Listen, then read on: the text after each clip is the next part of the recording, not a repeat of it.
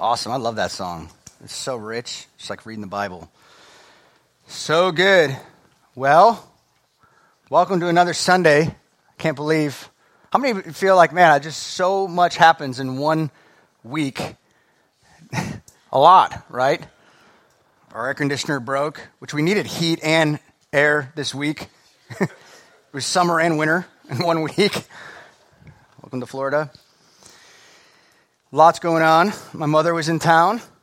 She got to experience, she's from Chicago, and so I think it's like negative 12 today.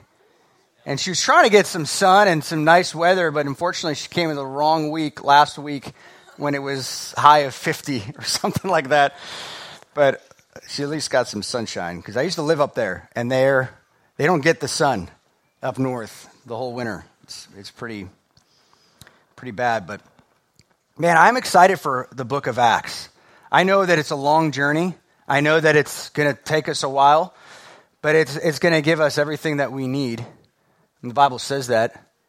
And today we're going to answer two questions. If you want to go ahead and write that on the top of your notes, this is a note-taking church. I really do encourage you to do that. And that talk about it in your discipleship and in your life groups this week. With the Lord throughout the week too. I think it is important to go back and review those notes. Pride would say I don't need to take notes because I know it all. But humility would say I want to take notes so that I can remember them later and so that God can quicken my spirit when I need it. Because how many of you know that it's not just hearing the word, but it's also being doers of the word. That we want to be doers of the word. In James, it says that. We were in Washington, D.C. this week. Paul, James, and John were there. We were walking the streets along with Ricardo Bravo. It's not a biblical name, but he was there. It was an incredible weekend, or not weekend, I guess, 2 days there. And we got to explore D.C. Again, another scouting trip, just to check out the nation's capital. I could say so much. I'm not going to. But I could say so much that it's just I'm so excited to bring our church back there. We found housing, which is incredible. It's just no small feat, really, especially there, to find housing that would fit us all.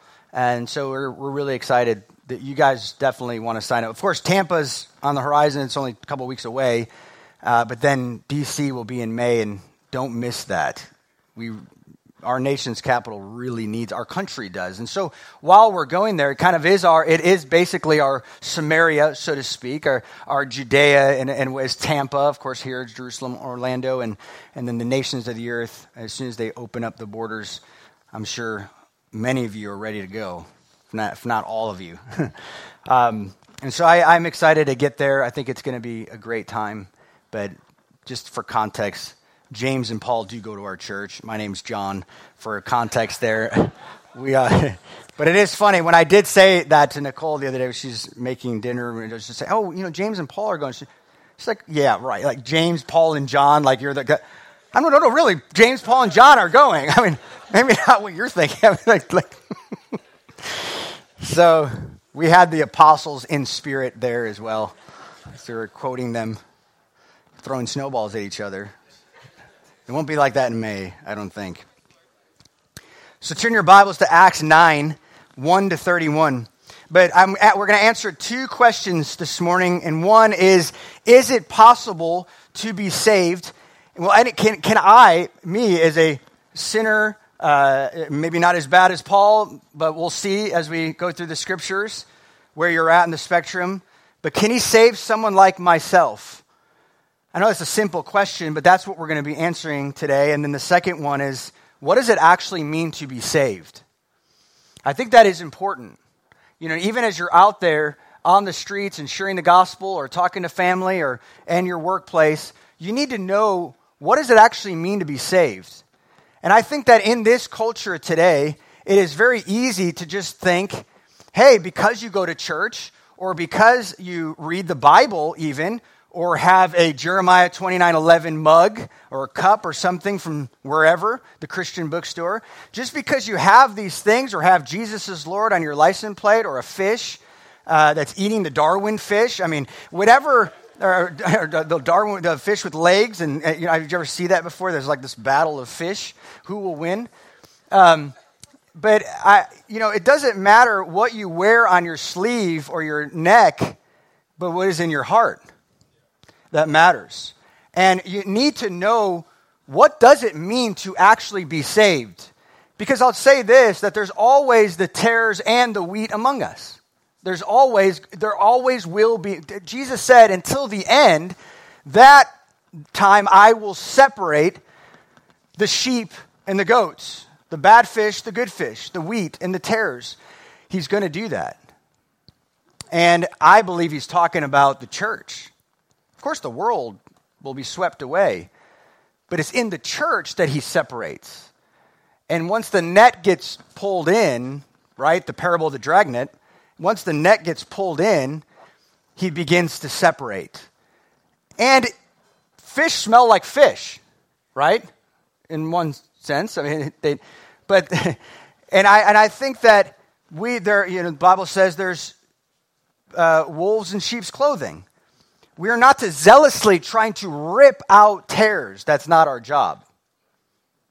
But we are to have discernment and judge, and rightfully, as it says in Matthew 7. Contrary to what the culture says, you can't judge me. Well, they're saying you can't judge me because they're wrong. I mean, have some discernment. Of course they would say that. So judging rightfully is a good thing, and we need discernment today. Amen? We need lots of discernment. And we're going to need more in the coming days. So even though this sermon is very familiar as far as Acts 9, the conversion of Saul to Paul, by the way, he's the same name. It didn't because he got saved. His name's not Paul, which we'll talk about later, but it's the Jewish Greek name. But I believe that it is important to look at his life, and so on the top of your page, write the 7 characteristics of a transformed man. And so before we get into that, I do want to share a few stories from church history, and I believe this will set the stage for where we're going. There's a man named Augustine, or Augustine, depending on how you want to pronounce that. Both are right, I think. I don't know. But I've heard it said that way, Augustine, he was born around 354 to about mid-400s, and he was one of the greatest theologians that was ever given to the church. He is known as a man of psychology. He gave us basically psychology or biblical psychology in that way. He was a very interesting thinker. If you read him, his Confessions is a good book. Also, a great book is The City of God, where he contrasts the city of God versus the city of darkness. And very good book. But he struggled with sin and condemnation all his life, most of his life, before he got saved. Recalling that there's a story in Confessions, which I thought was really good, of him. You may have heard of it, but Augustine was with his buddies, and they were about to go into this field that wasn't his own to go steal pears. It's very trivial, but he went to go and steal these pears, and he said to himself as he was eating them, he's like, I actually have better pears in my own backyard. I have much better pears. In fact, I have a whole orchard full. I mean, I could eat as many as I want. I don't have to steal. But he learned something about sin that day. He said sin is desirable. It's fun. I get an adrenaline rush. It's enticing. There's something fun about it. And that showed him the depravity of his nature and realizing, man, there's something not right here. He struggled a lot with sexual sin. He realized, he thought he could never be saved. His problem was not that, I'm a wretched sinner. He knew that. He just didn't, is there a way out for someone like myself? And he struggled, but this is what he wrote in Confessions. He says, I stemmed my flood of tears and stood up, telling myself that this could only be a divine command to open my book of Scripture and read the first passage on which my eyes should fall. Now, he heard a voice in the garden as he was reading, and it said, take and read. It was probably, he said it was like a child probably saying that. So he obeyed that voice. And so he started to read this passage from the Bible, which I'll read in a second here. But he goes on and says, "So I hurried back to the place where my friend was sitting. For a while I stood up to move away. I had put down the book containing Paul's epistles. I seized it and opened it, and in silence I read the first passage which my eyes fell, not in reveling and drunkenness, not in lust and wantonness." Wanton. It's great. "Not in quarrels and rivalries. Rather, arm yourselves with the Lord Jesus Christ. Spend no more thought on nature and nature's appetites." This is from Romans 13 and 14, in which his eyes glance to the scriptures, and he says this, I had no wish to read more, and no need to do so. For in an instant, as I came to the end of the sentence, it was as though the light of confidence flooded into my heart, and all the darkness of doubt was dispelled. Isn't that amazing? Then and there, he believed the word of God. He trusted Jesus, and he became saved and went on to be one of the greatest theologians the church has ever known. Fast forward about 1,400 years, a man named John Newton. He was a drunken and rebellious sailor. Many probably know where I'm going with this, but worked slave ships, captured slaves, an evil man in himself. Eventually, he actually became a slave, and then he of a slave ship itself. He was at sea. The storms were unbearable. He thought he was going to die. He had read Thomas à Kempis, The Imitation of Christ, and right then and there, the seed was planted in his heart to be saved. He then led one of the greatest evangelical movements at the time in the 18th century with Wesley, the three W's, the Wesley, Whitefield, and Wilberforce. Amazing.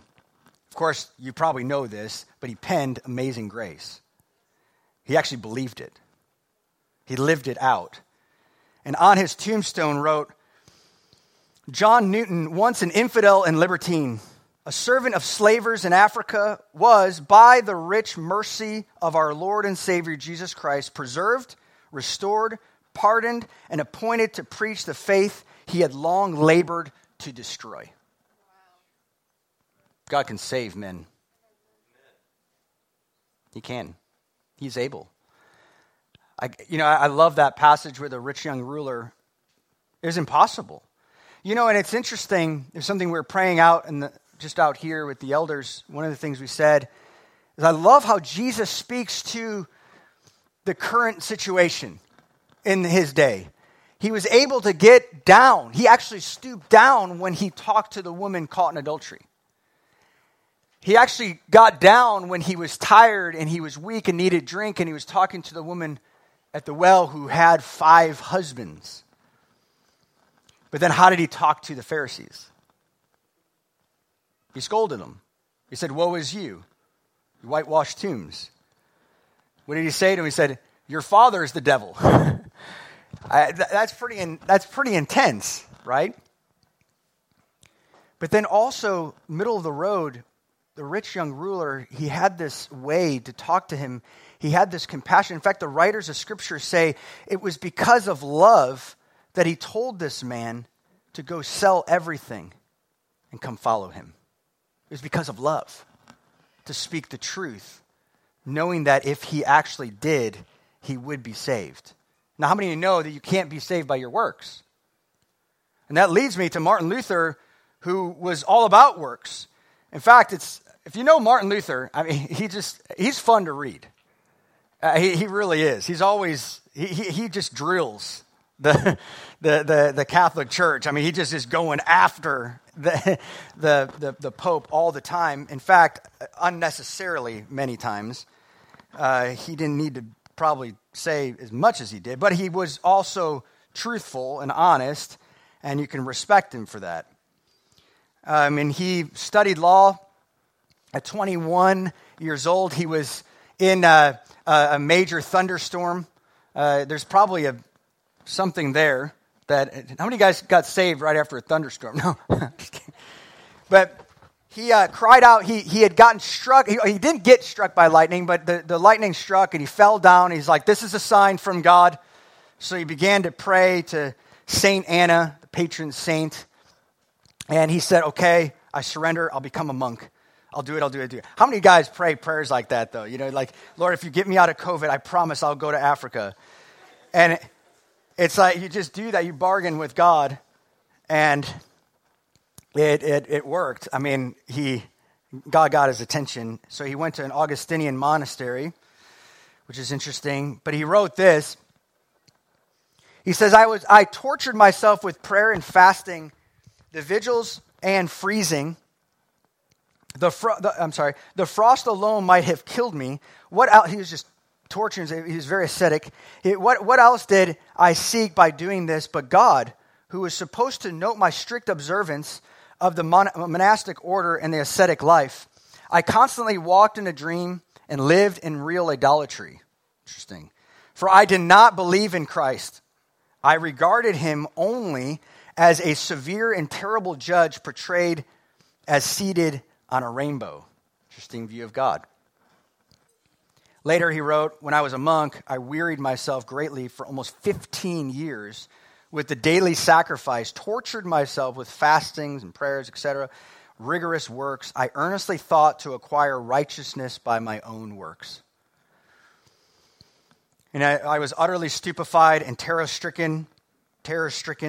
I thought to myself, who am I that I should lift up my eyes or raise my hands to the divine majesty? For I am dust and ashes full of sin, and I am speaking to the living, eternal, and true God.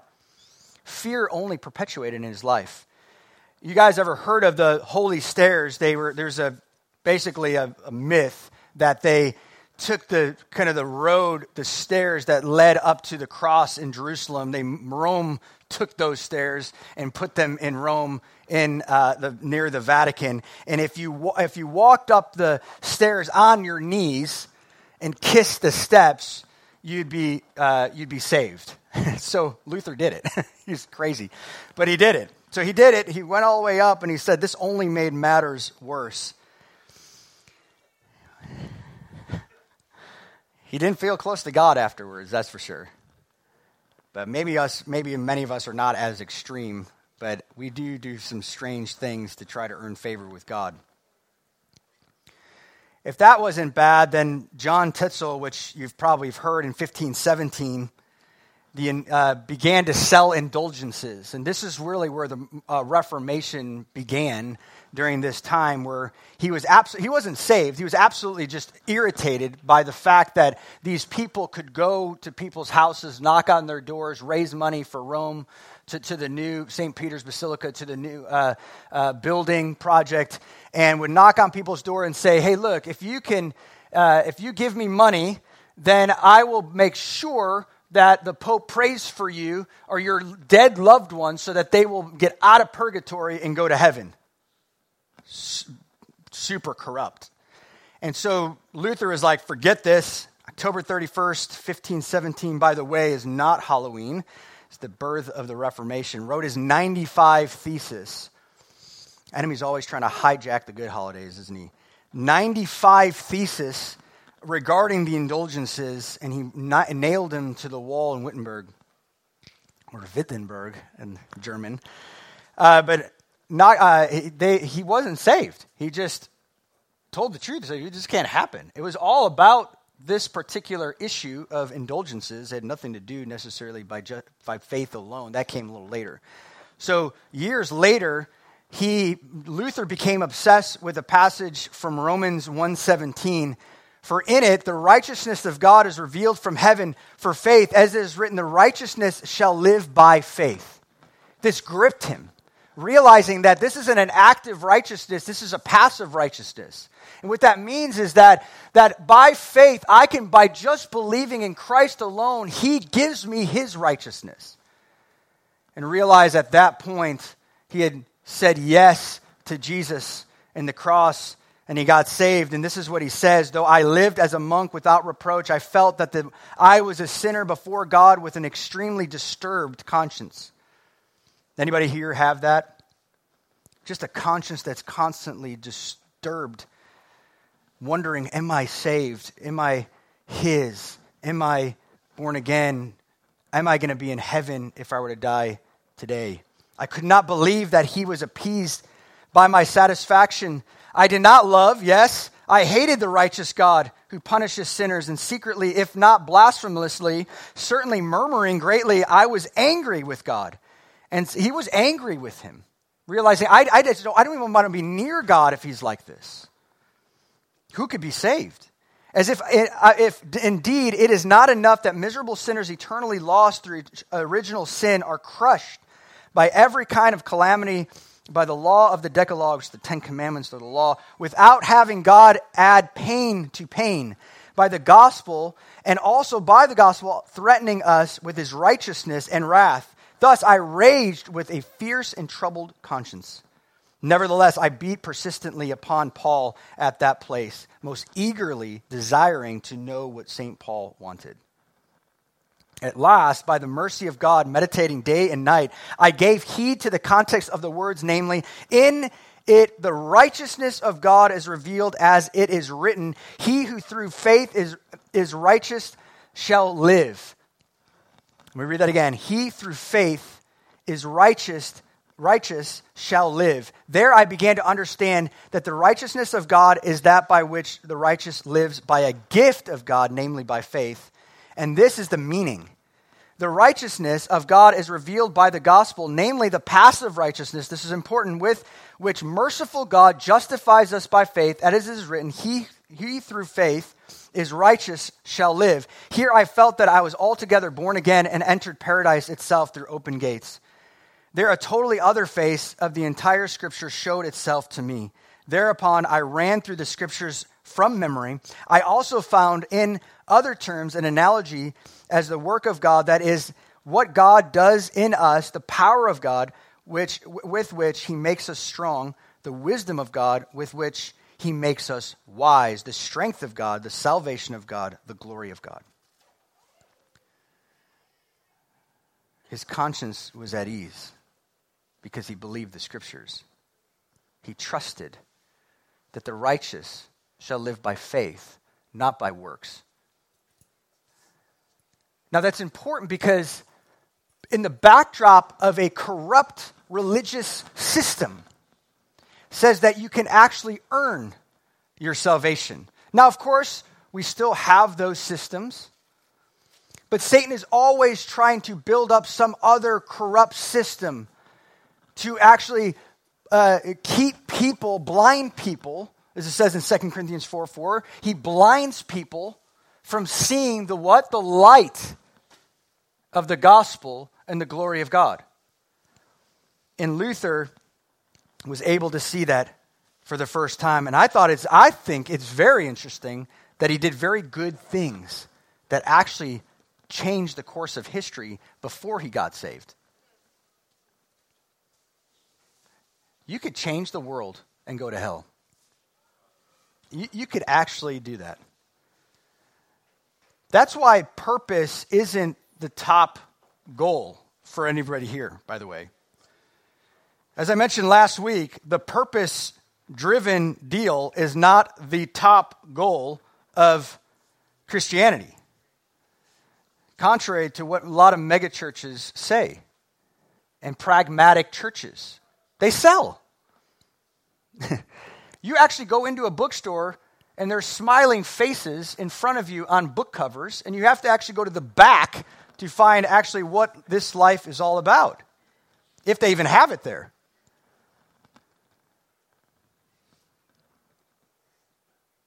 There's lots of damning doctrines of demons, as Paul says in the scriptures. And I think it is important to know what it means to be saved. That I think everybody here at the end of today hopefully has a confidence, assurance that no matter what happens, the worst thing that could happen is not death if you're secure in Christ. It's not. That's why I think it's really important, church, to not fear COVID. The most absurd thing I've ever heard is let's find a COVID-friendly church. That is ridiculous. This is a faith-filled church. And we want to faithfully reach people. Do you know who the first people during the Spanish flu in 1818? Do you know who was helping? Who? Church. The church. They were out there putting bodies on carts to wheel them out, realizing I could just flow right with these people onto my grave. We're worried about it's utter foolishness. It's foolishness. It is. All right. I think we've lost our minds. All right. Dangerous doctrines of man. They're all around us. We need discernment. We need discernment in this hour. And Luther had that. And what I admire about a man like Luther and John Newton and Wilberforce and Whitefield and John Owen and John Huss and John Wycliffe. If you notice, John. But John Calvin. I mean, I can go on. But they were the heroes because they spoke to the culture. And people say all the time, well, you're too political. I'm not political. Because they spoke to kings. They spoke to King Henry. They spoke to Queen Mary. These are kings. And frankly, I will say, we got ourselves a king. We have our first king in America. And we need to speak the truth today. And where you go, it's interesting. I read something the other day. One of the most important messages that was ever spoken was by Hugh Latimer. Back in the Marian Martyrs in 1555, he was also burned at the stake along with John Rogers. And one of the things he said was the preacher that everybody listens to, the most important preacher. Do you know who that is? Shout it out. Who's the most important preacher today? It is not Jesus.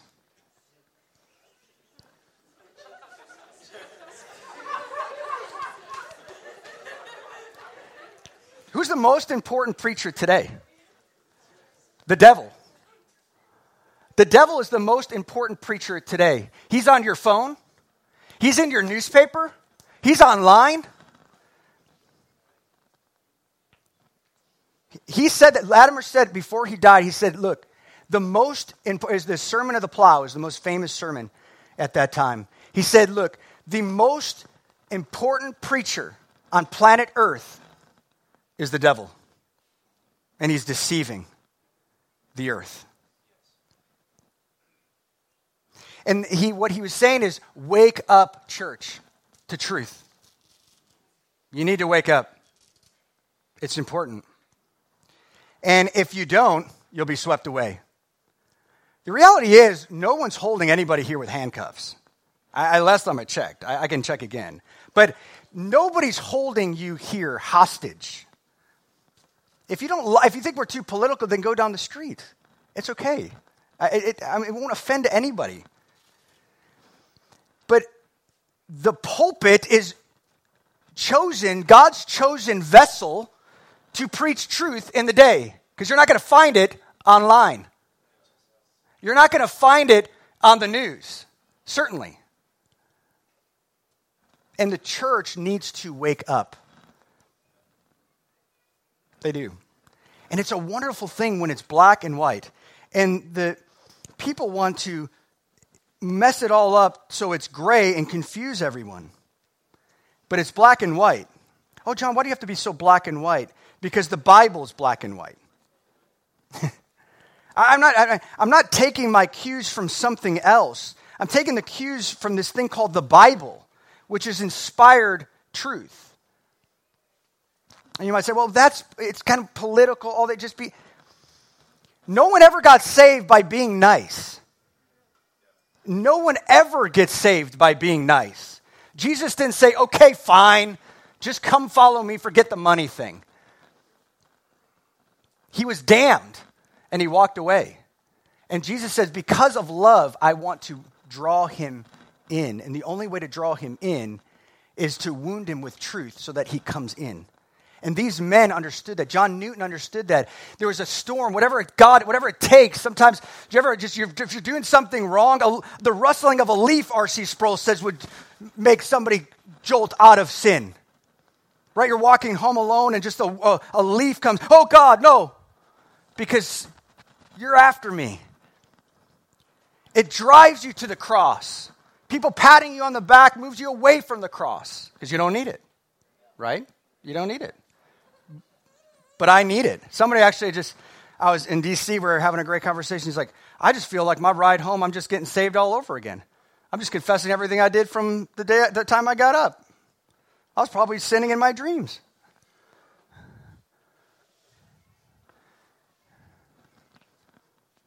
Don't take your cues, certainly not Christianity, from the culture. All right, Acts 9. Acts 9.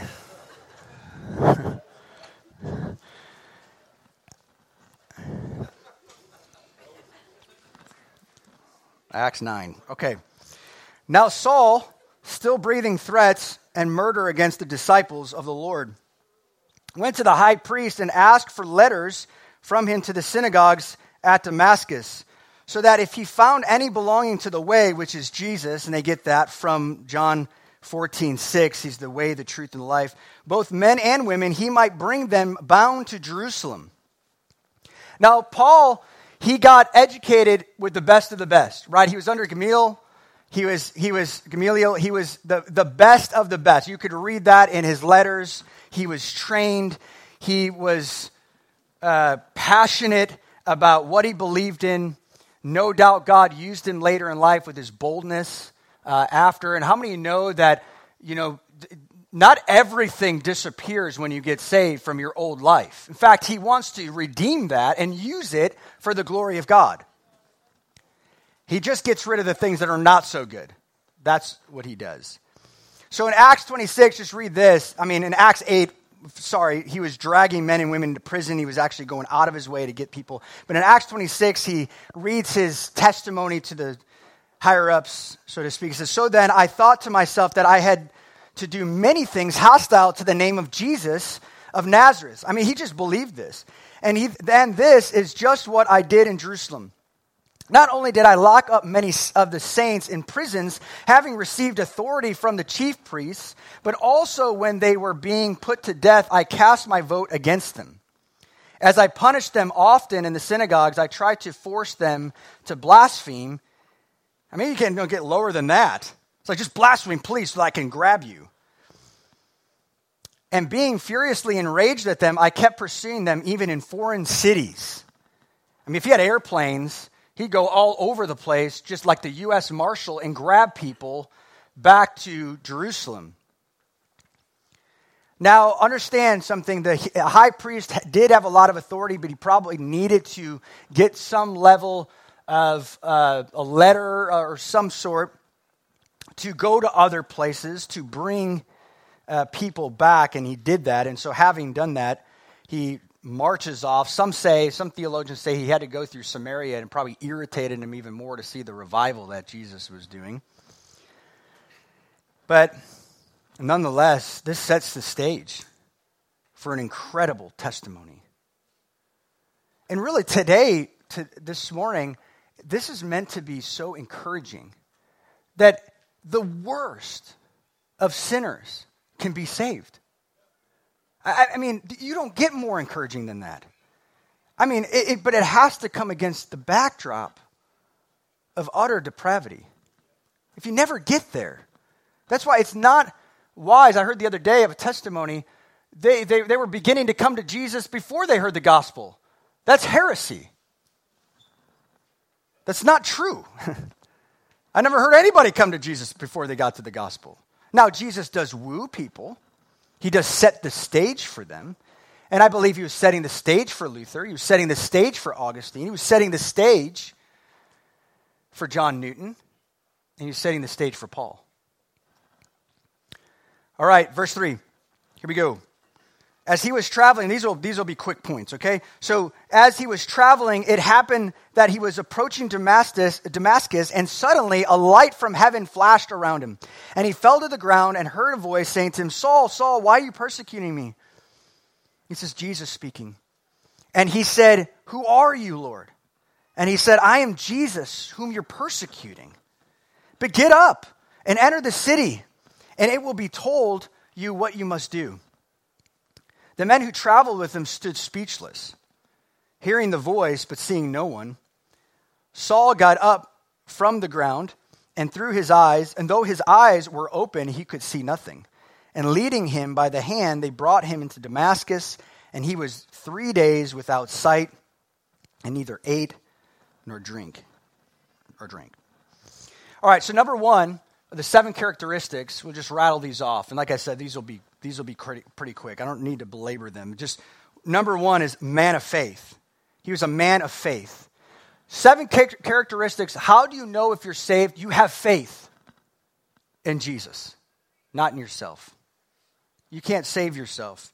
He knew that. He was stopped in the tracks. In fact, Acts 26:14 says he fell in the dirt. He was utterly helpless. It was around noon,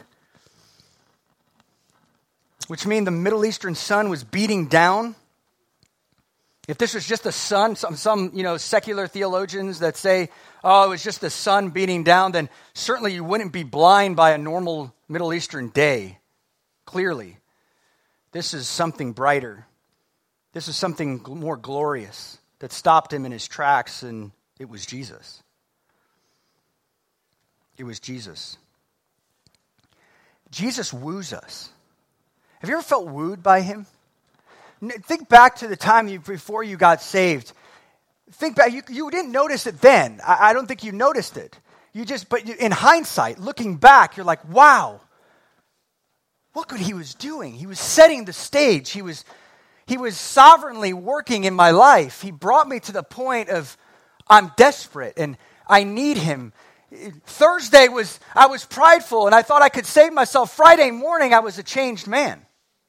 It was September 21st, I was this way, but September 22nd, I was this way in the year 2000 at 18 years old in the dorm room of my college.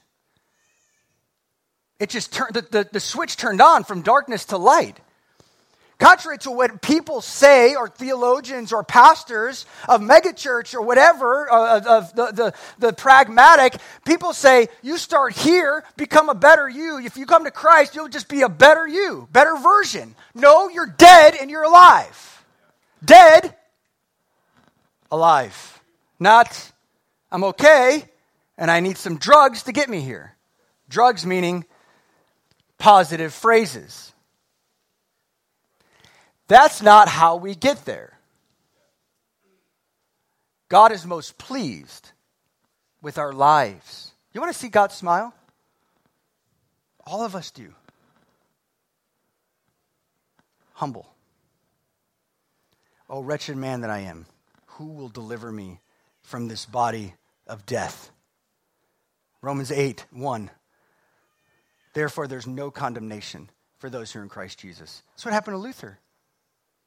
He said, I just can't do this steps thing.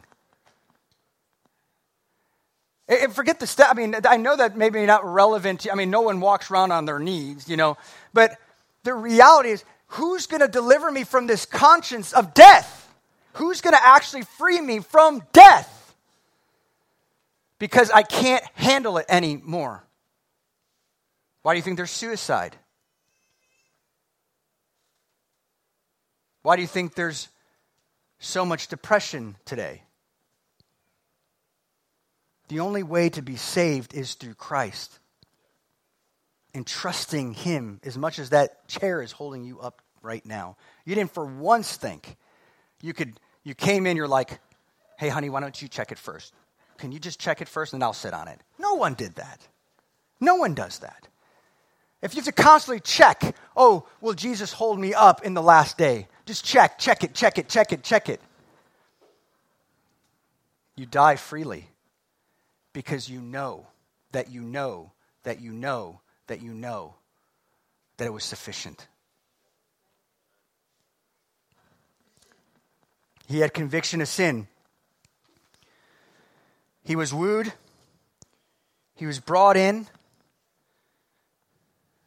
But he wasn't wooed in by positive language. He wasn't using, oh, God wants to use you, so be saved. We do that, right? We do that on the streets. Oh, but God wants to use, they might be rejecting Jesus. Oh, but God wants to use you. That doesn't save anybody. For we also were foolish ourselves, Titus 3:5, disobedient, deceived, enslaved to various lusts and pleasures, spending our life in malice and envy, hating one another. But when the kindness of God our Savior and his love for mankind appeared, he saved us, not on the basis of deeds, which we have done in righteousness, but according to what? His mercy, by the washing of regeneration and the renewing of the Holy Spirit. It's all him, across the board. Conviction of sin, John 16:9. The Holy Spirit convicts us concerning sin because they do not believe in me. He convicts us of our sin. What, guys, if we could just look at the conviction of sin as such an amazing gift. What a gift. If you just feel good all your life, I'm not sure Jesus is there. But what a gift. I'm not saying you need to beat yourself. That's works again. That's going up the steps on your knees. But just trusting him. And then, I love this. Remember that Saul, or Paul, he was watching and affirming Stephen's death. In fact, I said this a number of weeks ago that he was probably on the council debating, watching this whole thing go down. And I love this, that he says, "Who are you, Lord?" One of the things I love about that response is, contrary to modern Christianity, you get saved and Jesus is my Savior, and somewhere maybe 15 years later, he now becomes your Lord. No, he becomes Savior and Lord on that day. So Saul just started, hey, Lord, I think you got me. Apparently that's not the Middle Eastern sun, because I know what that's like. This is different. This is a little different. I need to surrender. He was wooed, he was convicted of sin, he got saved, and he was fully surrendered. I don't know a Christian, a true believer on the planet who just gets saved and doesn't surrender. That's false. That is false Christianity. Do not buy into that. I don't think, the amount of failures that you see throughout the Gospels of the disciples, that should comfort us. You can fail. You can fail, and you fail every day. I fail every day. Every day, with whether it's my mind or my speech or my actions. The things I should do, and I don't do it. The things I shouldn't do, but yet I do. Paul wrestled with that in Romans 7 as a believer, not prior to it, but as a believer. Romans 10:9, Paul knew that, he wrote it. Romans 10:9 and 10, Jesus is Lord and Savior. That means when he tells you to do something, you do it. When he tells you not to do something, you don't do it. It's not an option. They're not the 10 suggestions. They're not the 10 opinions of God. They're the 10 commands of God. That's what they are. That's a good thing. Because the law shows us, if it's a suggestion, there's no conviction. If it's a command and you don't do it, there's conviction. If you allow them. If you haven't hardened your heart.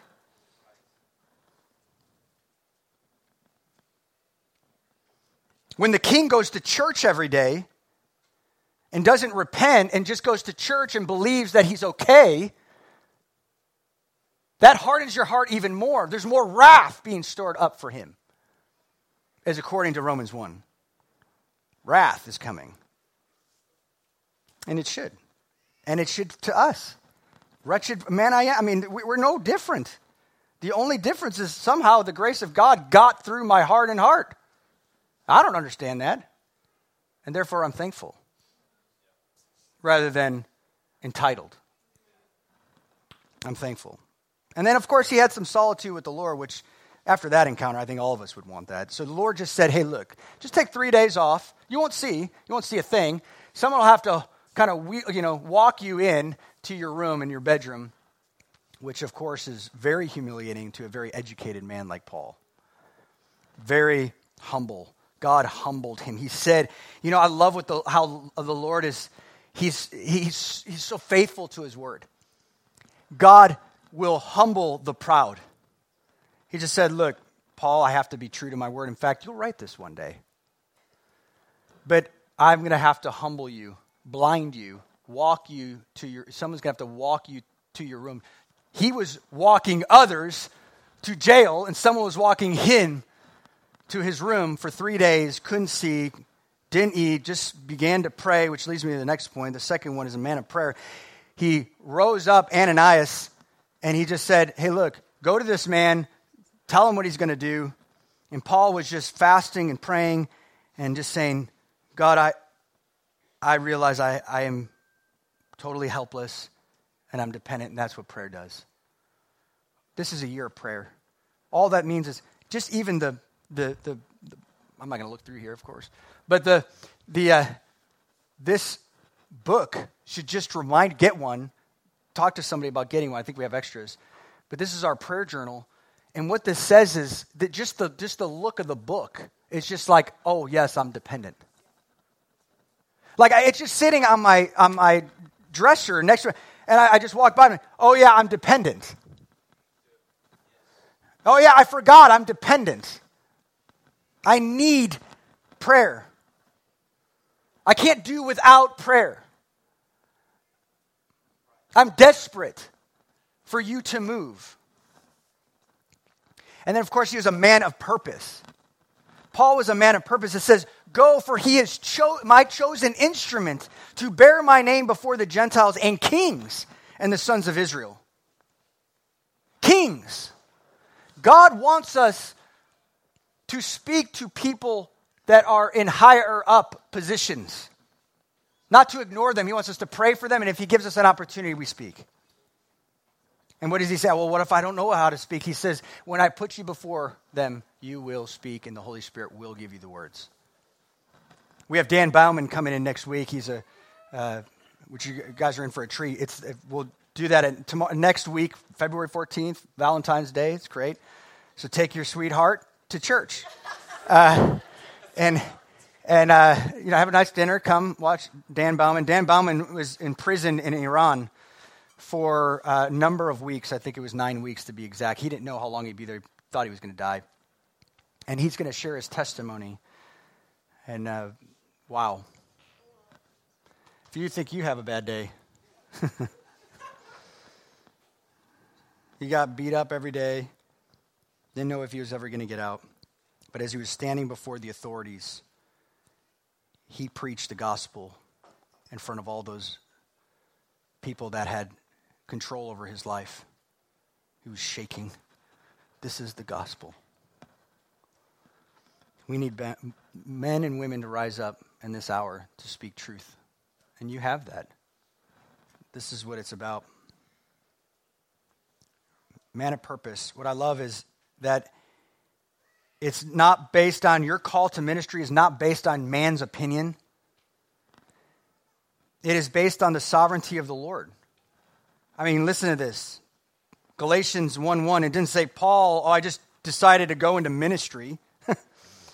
Paul, an apostle, not sent from men, put in parentheses, nor through the agency of man, but through Jesus Christ and God the Father who raised him from the dead. A little parenthetical statement for us all. It's not, I want a purpose. Let me go find one. No, you have a purpose. Let him tell you what it is. Let him tell you what it is, but there's a logical flow to how that works. Be a man of prayer, man of purpose. I love that Colossians 1:23 says, I was made a minister by the stewardship of God bestowed on me. It's him. He gave me this calling. Next one, number 4, man filled with the Spirit.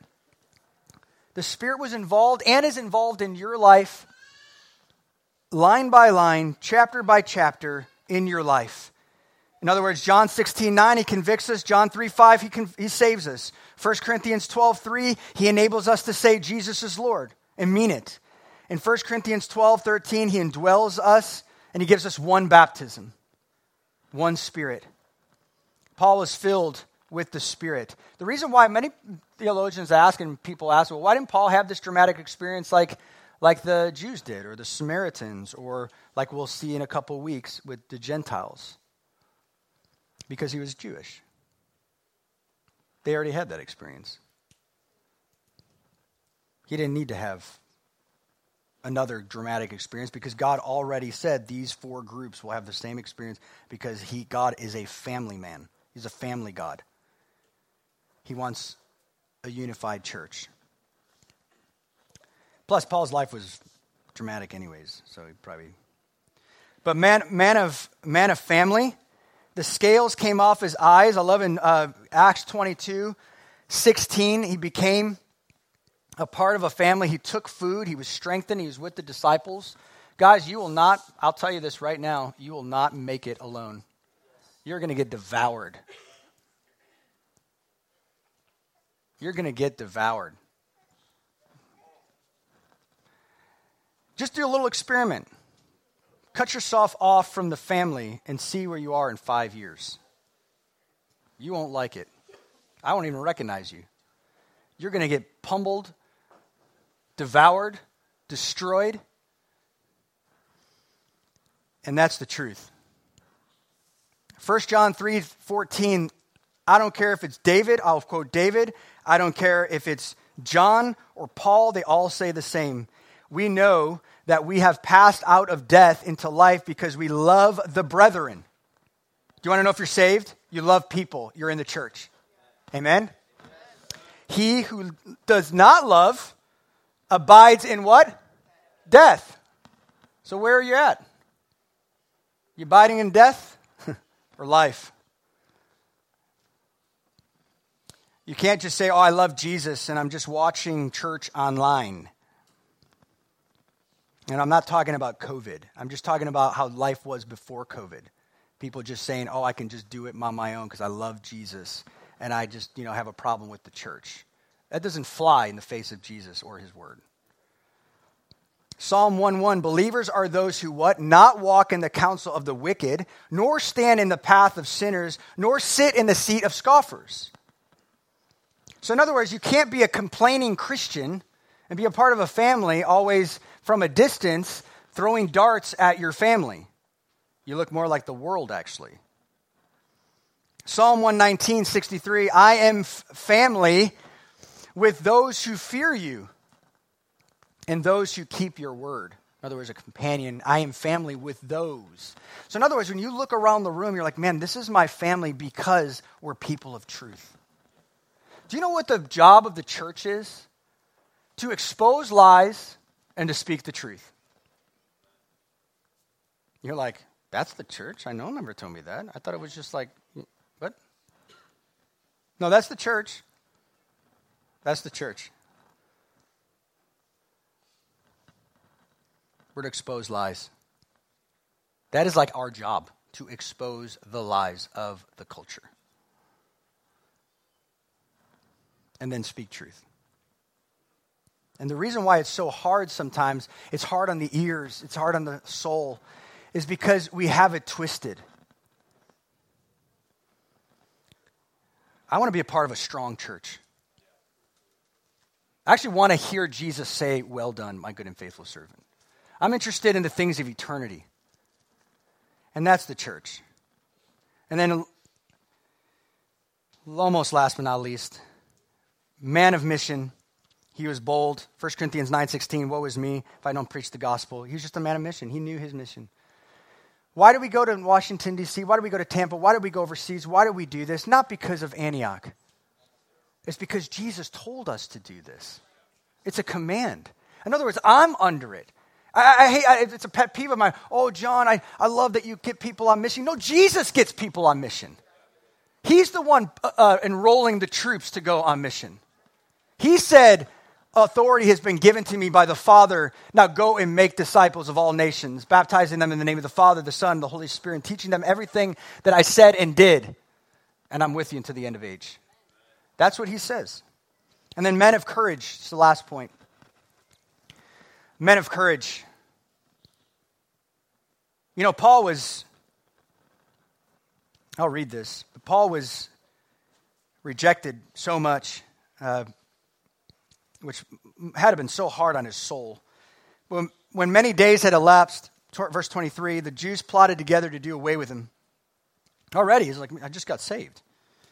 But their plot became known to Saul. Do you know the biggest enemy of the church today are those who speak lies? And I would say the same. The biggest enemy of the world are those who speak truth. Go ahead, try it. Try to speak truth. Do it on Facebook. See if you'll last. Try it.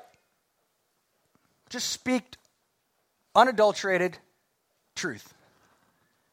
Watch the consequences.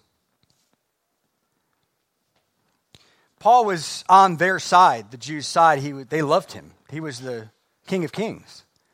He was doing what they wanted him to do. He was on their side. He's like, hey, we're friends.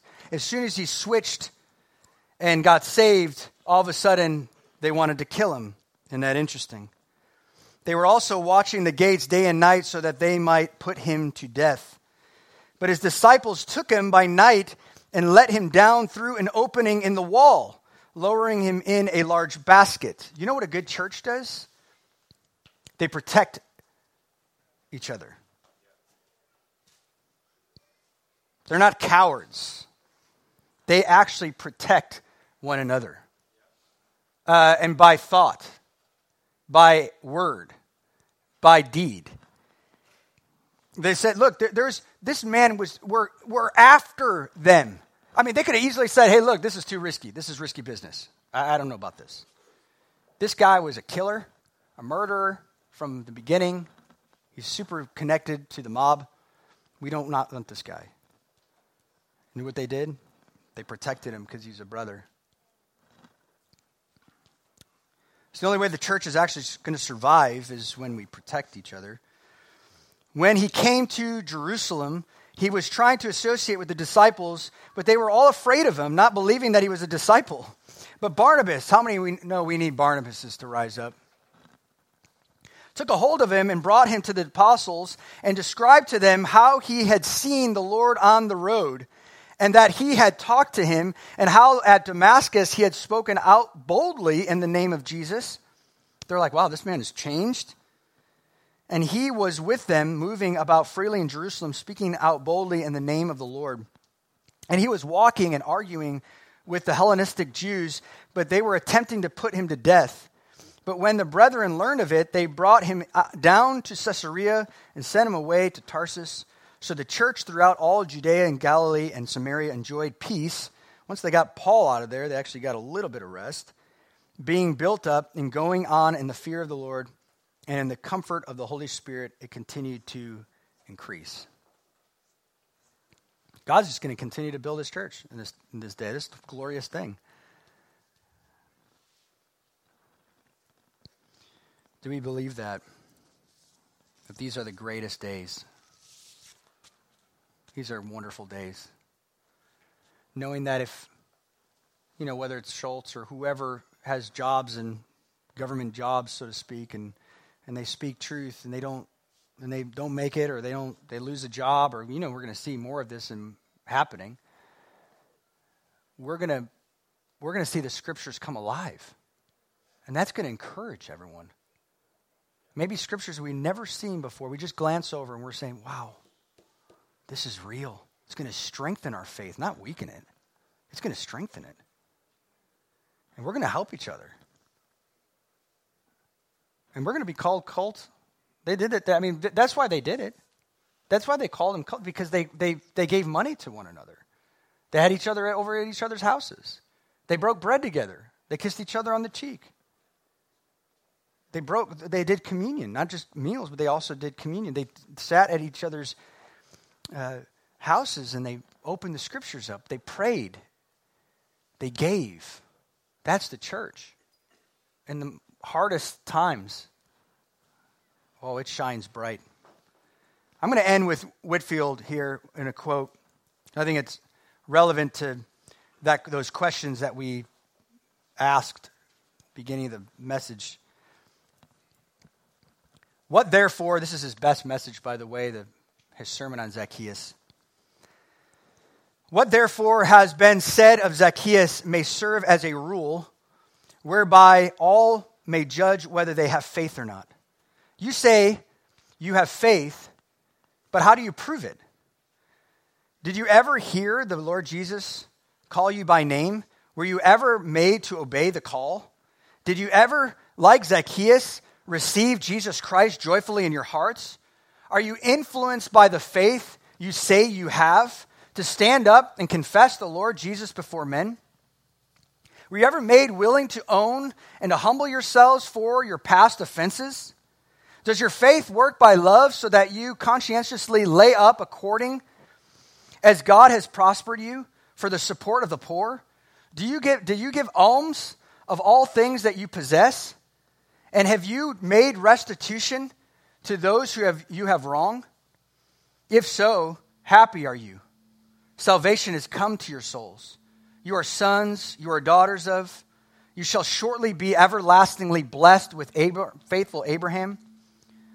But if you are not thus minded, do not deceive your own souls. Though you may talk of justification by faith, like angels, it will do you no good. It will only increase your damnation. You hold the truth, but it is in your unrighteousness, your faith being without works is dead. You have the devil, not Abraham, as your father.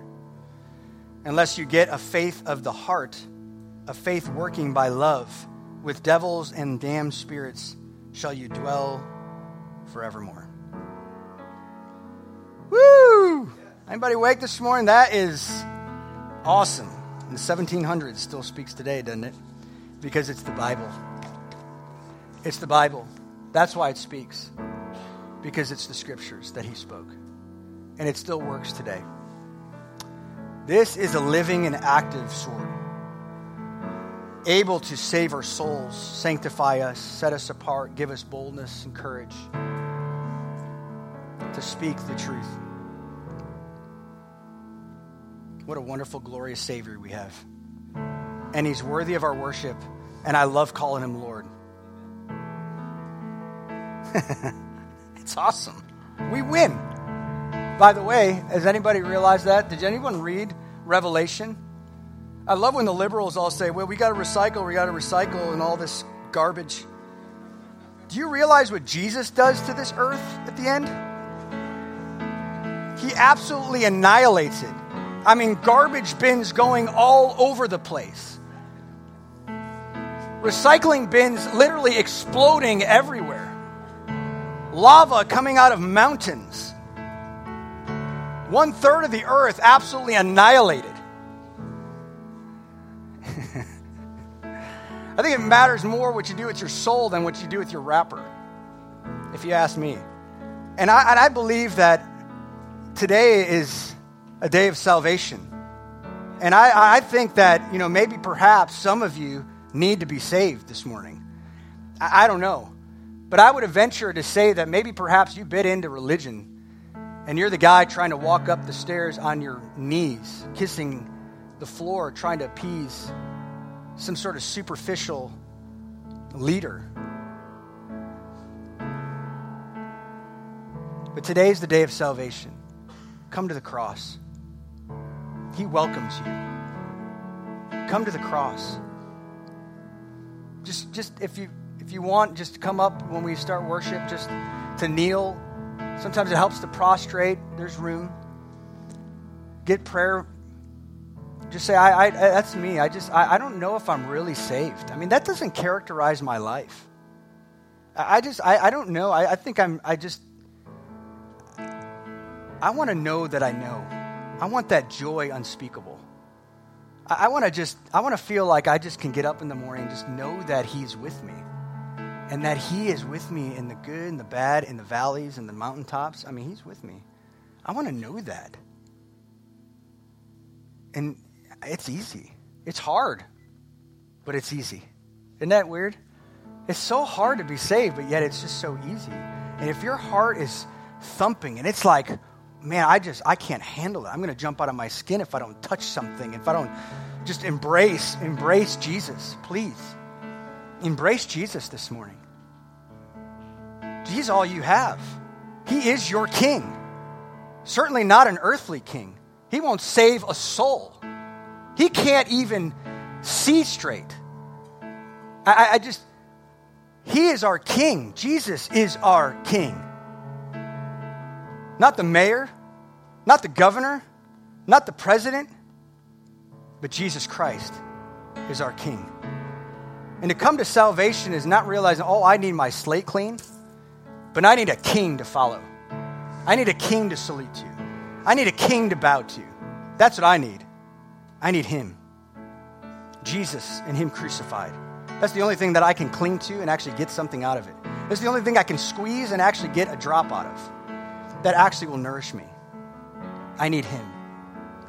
So, Father, we ask you right now